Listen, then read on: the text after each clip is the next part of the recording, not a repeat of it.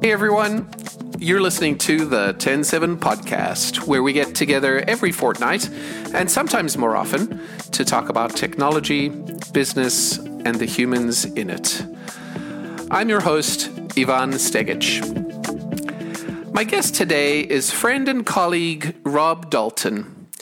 Rob is president of Dalton Brand Catalyst and has been leading that company in one form or another for the last 20 years.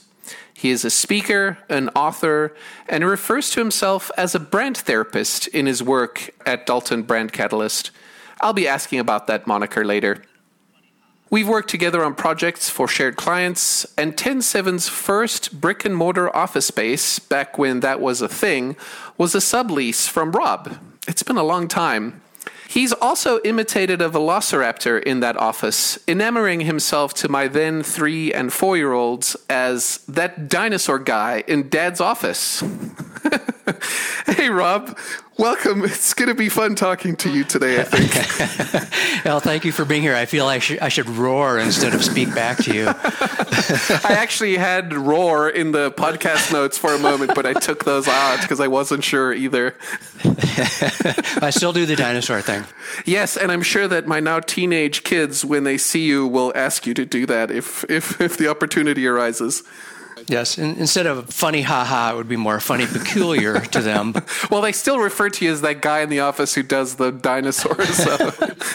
Oh, good. That makes me feel good. Well, when I think of you, though, I think of a well-experienced, well-versed professional who cut his teeth in the advertising industry, kind of in the 80s and the 90s.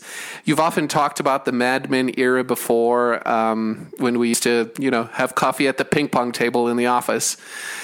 I don't think I ever asked you, though, what did you actually want to be when you were growing up? I love this question because it gives me a chance to honor somebody.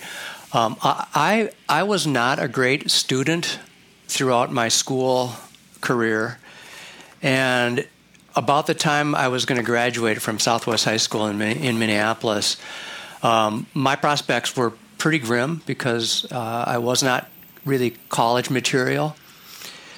But in spite of basically across the board pretty bad grades, I got good grades in English and in art. And I loved playing guitar with my friends. And, life was good. It's just that I wasn't on my way to a career that would probably be above minimum wage. But about a month before graduation, my English teacher, Sarah Sexton, started the class with a series of questions. And I can't remember them verbatim, of course, because that was many, many years ago, but she would say stuff like, who thinks that they would love to paint a soup can and become famous for that? Or who thinks they would like to create the next Pink Floyd album or After the Gold Rush? And a bunch of hands go up. And who would like to author the next Breakfast of Champions, or, pick a novel from that era? And more hands went up. And who would like to be, the coolest photographer in the world? Who'd love to make movies? Who wants to make the next Godfather? And she got everybody in that room raising their hands, including me. And she said, all of those things, you can't all be Neil Young and, all these Ansel Adams and Andy Warhol, because those are crazy long odds. But if you raised your hand and you want to do those creative endeavors, you could go into advertising. And that was a life-changing sentence for me, where I had no place to go after high school. And that sentence gave me this idea that, I love all of the things, all the creative things she was talking about. But back in 1973, that wasn't an attractive, that wasn't what colleges were looking for, I'll put it that way. And I went to a technical college that happened to have like one more opening, and started just a couple weeks later. A couple weeks after graduation, I was back in school learning to be an ad guy.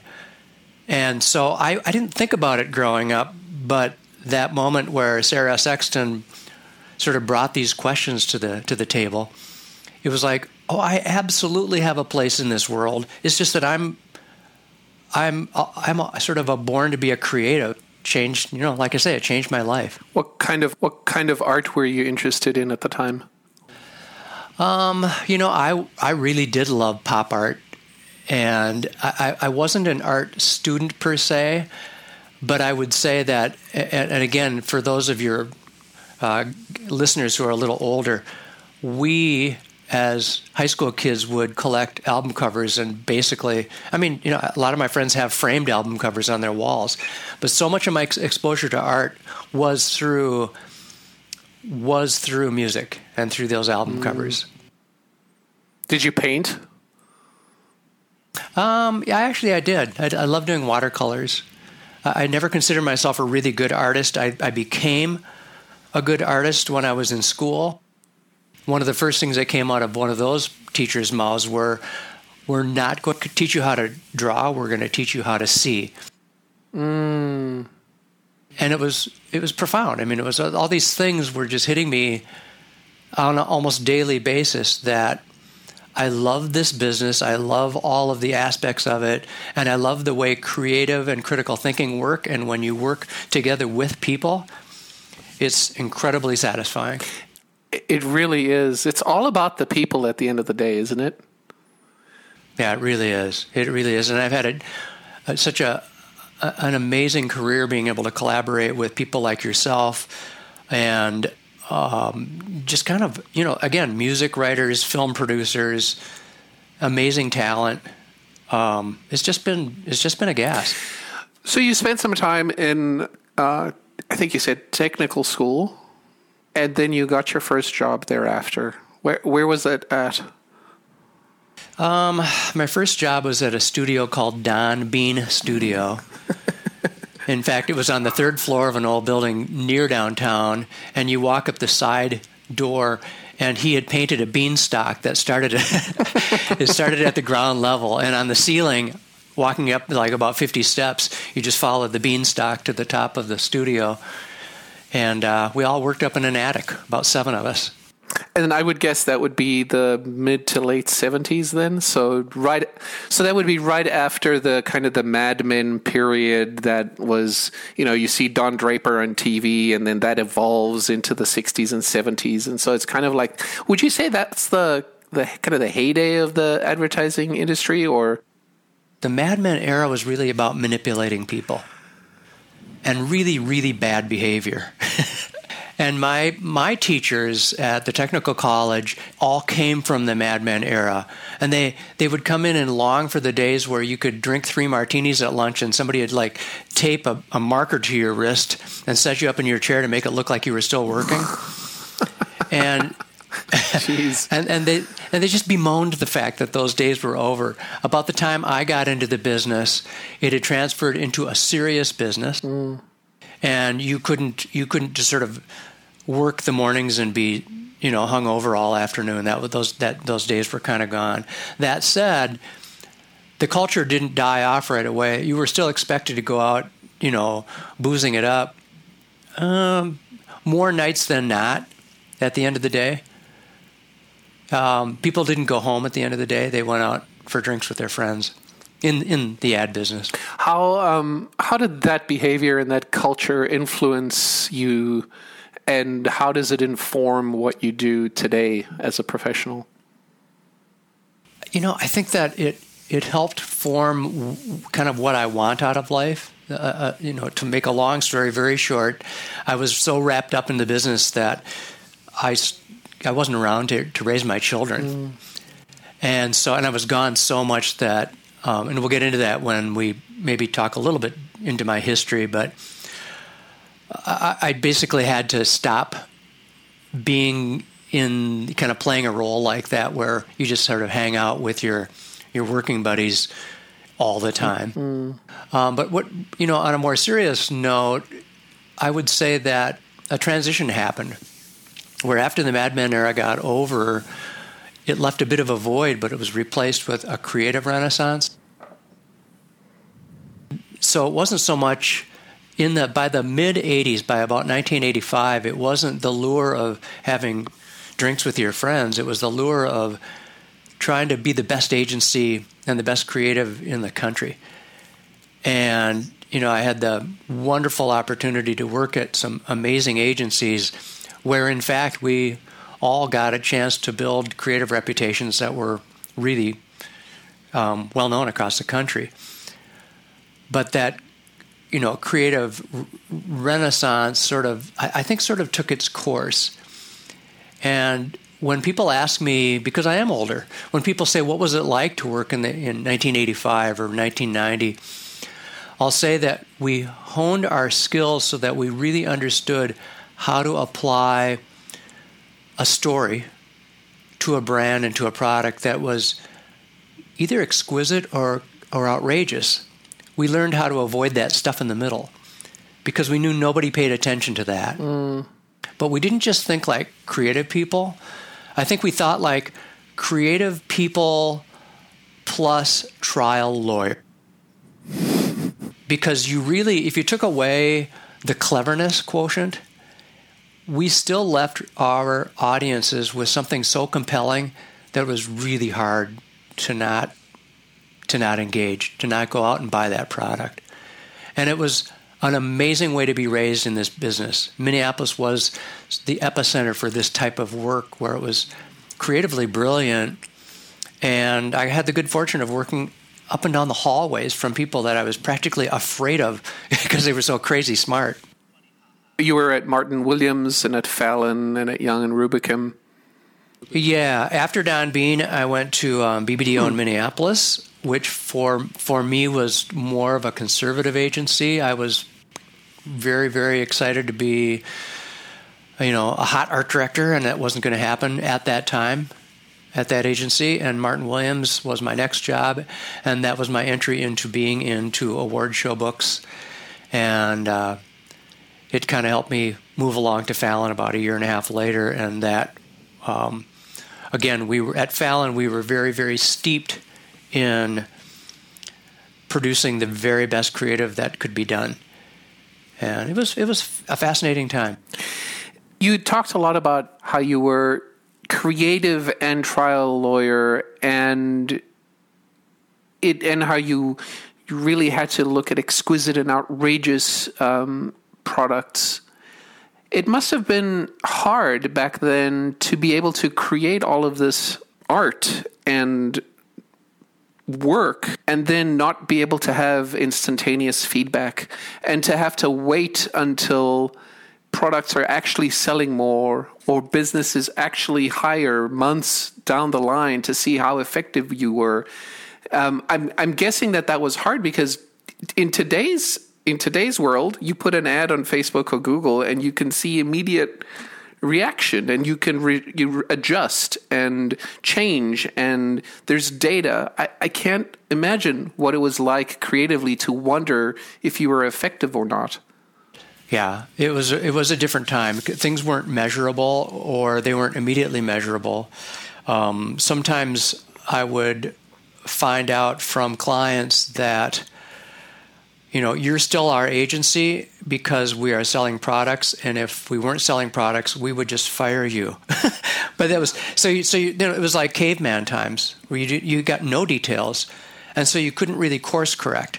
You wouldn't know what wasn't. Well, it wasn't quite caveman, but it was hard to know what wasn't working and what was, unless you did an A/B or ABC test. Where you had different messages going out, and you could test which messages were resonating. But still, it was a long lag time from the time you launched the ad until you got the response back.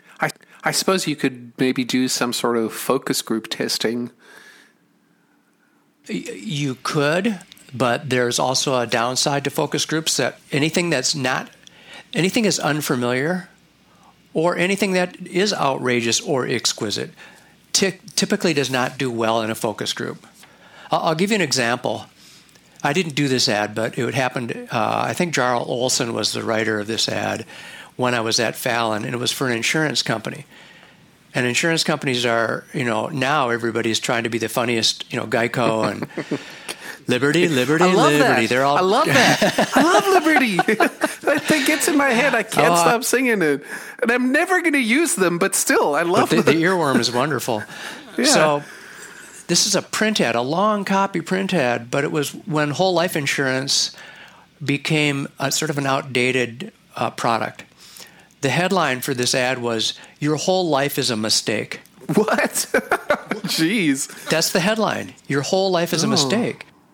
And so you'd read the copy and it would say, times have changed. When you bought that product, it made total sense, but here's what's changed out in the marketplace and in our economy, and there are better ways to amass money and protect yourself. Brilliant ad. It would have, people would throw up in their mouth if they saw that in a focus group. Yeah. That you go, you can't do that. You're insulting people. So you had to be careful with focus groups because they would warm up to the stuff that they're familiar with. And if they're familiar with it, that means people are not going to pay attention to it in the marketplace. That actually reminds me of a New York Times article I just read on Oatly. The ads, I don't know if you've been seeing them around town on the bus stops and in the papers, and I haven't seen any online, but they're very obscure. They're really obscure, and they kind of try to make Oatly look like it's like, I'm here, come and get me if you want, but they really are trying to sell their product. And it turns out oat milk's really bad for you. Like, it's full of highly refined sugars, and this article in the New York Times was saying basically it's like the Diet Coke from 20 years ago or whatever it was. So, have you seen those ads? What do you think of them? I think they're self-serving. They're self-indulgent. This is just me talking. Other people might love them, but I don't like aloofness. You can tease me with a headline, but then give me the answer. Don't make me work for it. So, it didn't work for me because it's asking me to work too hard. Yeah, I hear you. I couldn't understand them for the longest time. And then I started talking to Susie, my wife, about it. And we're like, we don't get it either. What's going on? And then this article came out. I'm like, I think I'm with you. Don't make me work too hard for those. Well, and also right now, there's so much chaos going on. Our heads are already spinning. Mm-hmm. I don't need superficial, stuff on top of it. What do you think the most controversial client you ever had was? Well, I think probably, I can't remember the name of them now, but they were a division of Honeywell, and they made bombs. Ooh. Yeah, Alliant Tech. Alliant Tech Systems. Maybe that's it. And I think they maybe make more navigation devices and things like that now, but at the time they made bombs, and I was still very young in my career, and I just did what I was told, sort of. Mm-hmm. And then when I went on my own after I left Fallon, I freelanced for several years, and I would go to different agencies across the country, and I didn't know what I was walking into. The beauty of building a national reputation is people want you and they hire you, so that was great. But oftentimes I would show up in New York or name the town, and they'd say, here's the project. One of them was from a telecom company, and they said, we need to let new customers know that the rates have gone down a lot from maybe a year ago. So we can beat people competitively on our rates. But we need to tell our old customers, we need to get our old customers and retain them and get them to re-sign up for the old higher rate. And it was another one of those moments where I went, I guess I worked on it for a few days. Yeah. But it made me want to take a shower. It's like, this is just wrong. And so I remember being 35 years old, getting thrown into all these situations, which, could be very exhilarating. But one day I made a decision that I was going to not work for those kind of people, not work for those kind of products, and I was going to not at all work for awards, like advertising awards. Mm-hmm. And it was very liberating. I was worried, I said I'm not going to work for jerks anymore, and I was worried that, I wouldn't have enough work to do because but really there's not that many jerks out there. You get two a year maybe. Seriously, there's a lot of really wonderful, fun people out there. But over time, I've had the chance to steer my career and only work for products that feel good to me. And they tend to be products that make the world a better place. And so I'm not in those situations anymore. That's great. That's really great. It's really wonderful. So after you freelanced, did you work again for an agency, or was it at that time that you thought, okay, I have to start my own agency? It was my working and being gone so much, like when I mentioned earlier that I kind of forgot my kids' names, that I decided I need to stay home. I think one of them's Claire. Yes, one of them is Claire, and one of them is Alex. I've got it written down on a piece of paper in case you were going to quiz me. No, I love them deeply, and I have very close relationships with both of my kids. But when they were little, I was gone a lot. Yeah. And so I thought, I can't do this anymore. I'm going to stay home, and I'm just going to freelance and get what I can get right here in Minneapolis. Mm-hmm. And Target became a huge resource for me, the Target stores. And that gave me time to also develop other clients. And my freelance company grew, busy enough. So I felt like, okay, now I'm working full, 80 hours a week again. So I hired Jennifer Russo out of Martin Williams, and she took on a whole lot of that work. And then very slowly but surely, it just evolved into a full-fledged ad agency. And you called it? It was called, I think when you were in my space, it was Dalton Advertising or Dalton Creative. Dalton Creative. Yeah. And it just sort of evolved into, an 8 or 9 person agency, and we usually kept 8 or 9 freelancers going on the outside of our walls. And it was really fun. You kind of started the agency and grew it in a way that's similar to the way that I started, because I really started 10-7 by myself and worked until I was working 80 hours a week as well, and then hired someone. It's interesting how sometimes the circumstances are just right for a product or a company to launch, and sometimes it's not.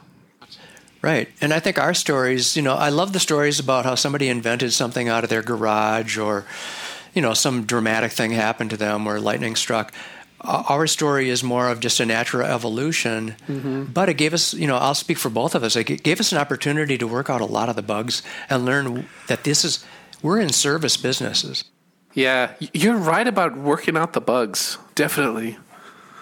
Yeah, and you do it at a low level with just you and a client and an employee, and then you're kind of ready for prime time after that. So now it's a company, you've evolved past having as many employees as you had a while ago, and now you call yourself a brand therapist. I'm wondering if you have a couch for me to sit on, or what does that mean? I do. Sit down over here, and then here's a box of tissues in case this gets sort of sad and you get a little weepy. I didn't name myself that. I actually had a client who called me that. And here's what happened. Over time, having done advertising that, even though it was hard to measure some of the responses in short times, it overall was work that got traction. And that reputation led me to some opportunities where a company or two, I think the first time this happened was a company down in Mankato, and they had some issues where the marketing was sort of going sideways. They weren't getting the traction they wanted, and so they started creating a lot of background information, branding information, and it was brand essence wheels and all sorts of stuff that helped them understand who their audiences were, what they were looking for, fears, desires, that kind of stuff. Mm-hmm. And somebody from, this is maybe 15 years ago, somebody from that project called me and said, can you take stuff on paper and show us what it looks like when it converts to a outward-facing, customer-centric message? And it was a fascinating project. I did it many, many times over with many different pieces of information because there's a lot of different variables that go into marketing. Sometimes it's the same message with using 4 different emotional triggers to deliver the message. One might be fear-based, one might be love-based, one might be power-based, one might be prestige-based. There's a lot of different ways to basically serve up an idea. And I did it. The company was basically off and running. They went, okay, we know now how to focus in better on what our customers and prospects really want. And then now they knew also how to articulate that in a way that felt really good to them. And so when that project was done, the guy who hired me grabbed me for a cup of coffee later and he said, I do this brand essence wheel stuff all the time, but I've never seen anybody come in and convert it to something that was pretty stellar customer-centric messaging. Mm. And he suggested, he goes, you could do this for a living. And I went, that is a very big gift. Because it was so much fun. You know, I had done hundreds and hundreds of headlines and layouts over the years, and this is something new. This is taking people in trouble and helping them right the ship. Yeah. And so I realized that I could take the last chapter of my career, and instead of peeking at my watch waiting for it to be over, I could totally reinvigorate it. And in doing so, one of my customers, when I showed up for a meeting, yelled down the hall. They said, "Rob, our brand therapist is here." And I went, "I like that." That's so great. So it's great when you're sitting next to somebody on an airplane, and they say, "What do you do?" And I say, "Oh, I'm a brand therapist." And it's like, what? What's that? If I said I'm a brand consultant, nobody will. They couldn't wait to get back to their book. Yeah. That's what a great story of how that evolved. I just love it. There's so much luck involved, you know? Yeah, it's just so serendipitous sometimes the way these things work out. And so you have a book out. It's titled Power Up Your B2B Branding and Make Your Competitors Hate You in 35 Days, which, having known you for a decade now, like that's a title that is totally Rob Dalton, and especially the subtitle. Like that's totally on brand for you. Did that come out of the work that you've just described and the brand therapist title that you have? I think so. What I didn't really mention too much, though, is when I'm acting as a brand therapist, it is really more of helping people look at different paths on how to find success again. And so a brand consultant really does look for, I'm going to find ways to get you addicted to me, and then I'm going to do the work, and I'm going to try to get this gig to go as long as possible. Brand therapy is much more of a nurturing sort of let's find a path and equip you and empower you so you don't need me. So I want to be obsolete as quick as possible. There are companies that can pay me, they can pay me $24,000 to be with them every step of the way. And I love it when that happens. But a lot of people don't have that money, but a lot more people have $24. So I thought, I'm going to write a book that can be a really reasonable entry point into the basics of what brand therapy is about. And so that was really the motivation behind it. I am at a point in my career where not only do I want to work with clients who, basically want to make the world a better place, I am in a place where I can be more of a giver. And I put out a lot of LinkedIn posts that are little snippets of advice, and there's no commercial at the end of it. One series I just finished now, which is in the book, was just a series of like the 6 most common barriers to marketing success. And then a couple of little hacks on how to fix those and how to work with those. And so the book really is a way for me to sort of pay back, give back to this industry that has been so good to me. And how do I get the book if I want a copy of it? On any online bookseller, Barnes & Noble or Amazon are probably Amazon is the main way to get it. And I think it is about $24. I make about 17 cents. That's and really, excellent. and people will say sometimes, they'll say, how are the book sales going? Because it's only been out for a little over a year. And I'll answer and say, it's not really about book sales. It's really about, legitimizing what I do and what I'm all about. And if I sell books, I'm a happy guy. But if I don't sell books, it was still a really important mission for me to put this stuff down on paper, because in not that many pages, I've condensed about 40 years of a lot of it is wisdom, a lot of wisdom gained by other people, but nevertheless, a lot of wisdom in really usable form. And so the book has a lot of brainstorming sessions and how-to stuff in it. And you can get there without me being at your side. So that's, my motivation, hopefully is a little more altruistic than just another way to make money.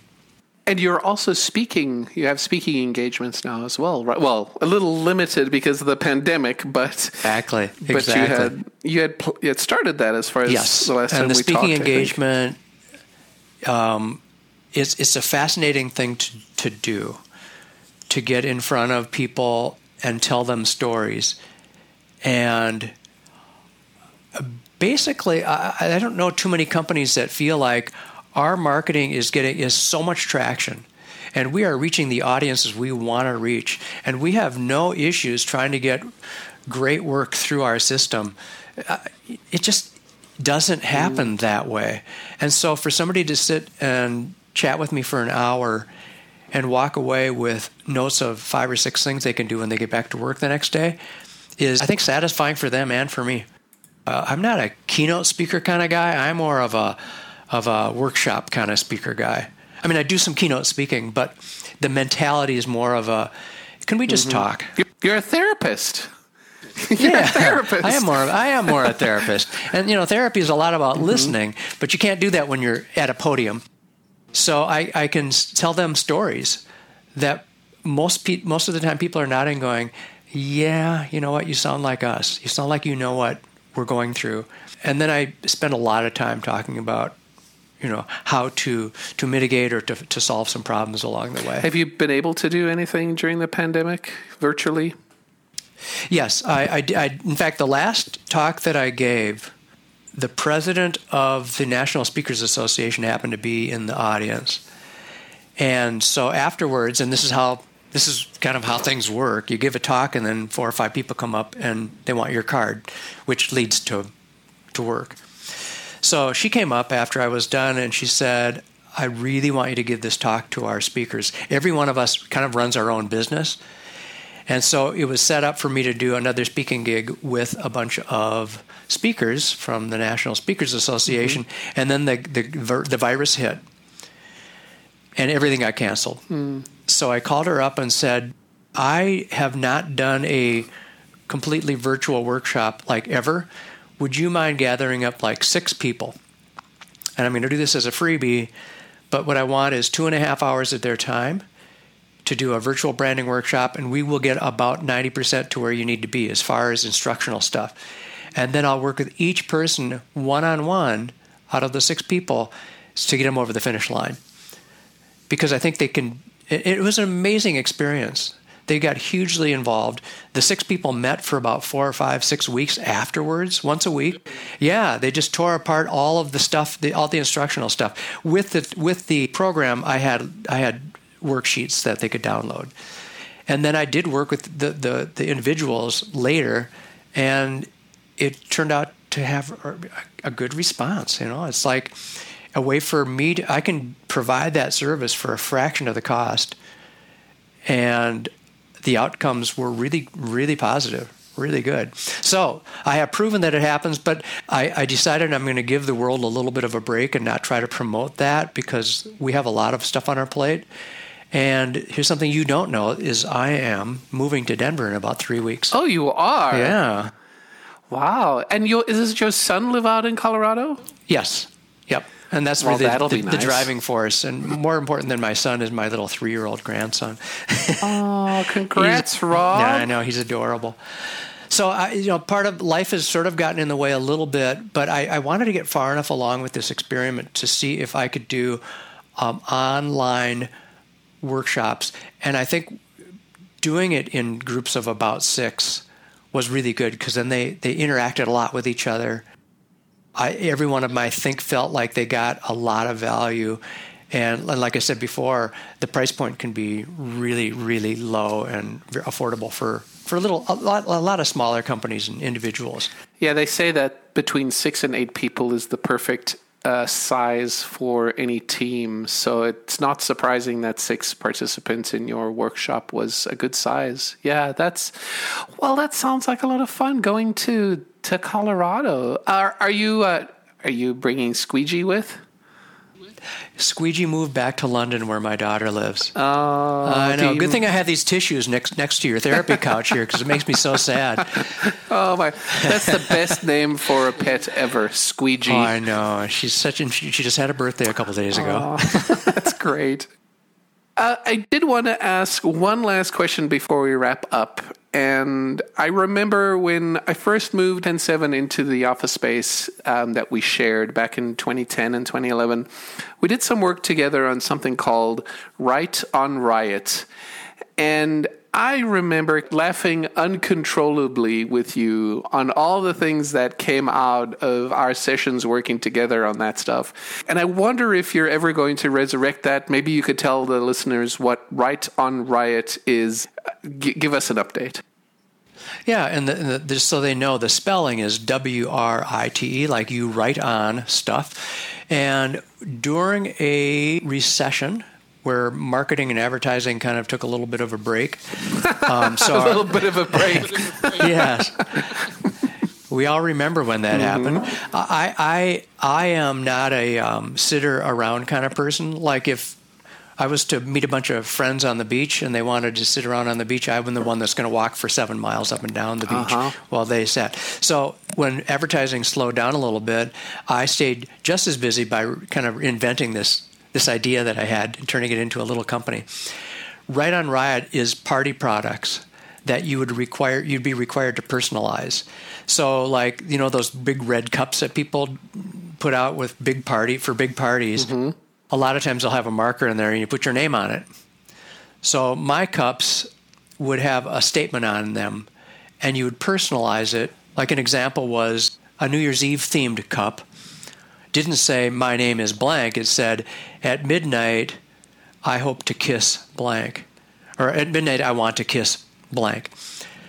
And so that's how you knew it was your cup if you put it down on a table with a bunch of others. But it grew into a lot of other products, and I'm really proud to say that within about 18 months of the idea, we had products on the shelves of Target and Walmart, which is pretty crazy. It was an idea that was sort of a good first blush.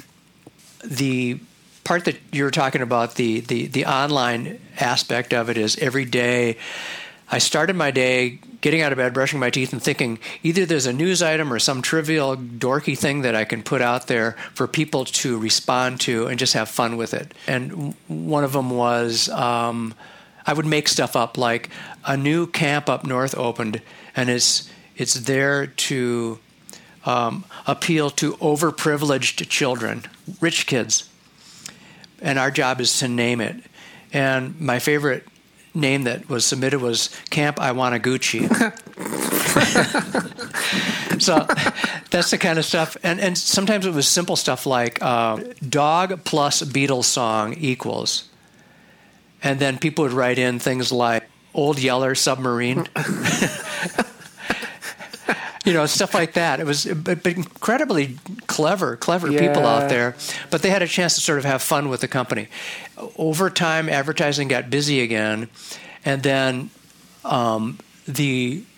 quite frankly, the Target and Walmart people, I generated a lot more stuff, and everything that I felt had a little edge to it, everything, in other words, I thought was funny, they kind of killed. And so this is just a hobby thing for me. And I thought, if I can't have fun with it and put out the products that I really like, that I'll just sort of walk away from. What's the point? Yeah, and that's what I did. Well, good for you that you can have that kind of ability to do that, especially on a hobby project. That you want to do things that give back to the world and that are positive. Yeah, exactly. Well, it's been awesome talking to you and going down memory lane a little bit there and learning about the whole advertising industry and the history that you had. And what an incredible gift that Sarah Sexton gave to you at the end of your high school career. Yeah. Thank you. It's been so fun to catch up with you, too. Yeah, thank you so much for spending your time with me. All right. Rob Dalton is the president, brand therapist, and all-around good guy at Dalton Brand Catalyst, where they help growth-minded B2B brands get the marketing they deserve. You can find them online at daltonbrandcatalyst.com. You've been listening to the 107 podcast. Find us online at 107.com/podcast. And if you have a second, do send us a message. We love hearing from you. Our email address is podcast@107.com. Until next time, this is Ivan Stegic. Thanks for listening.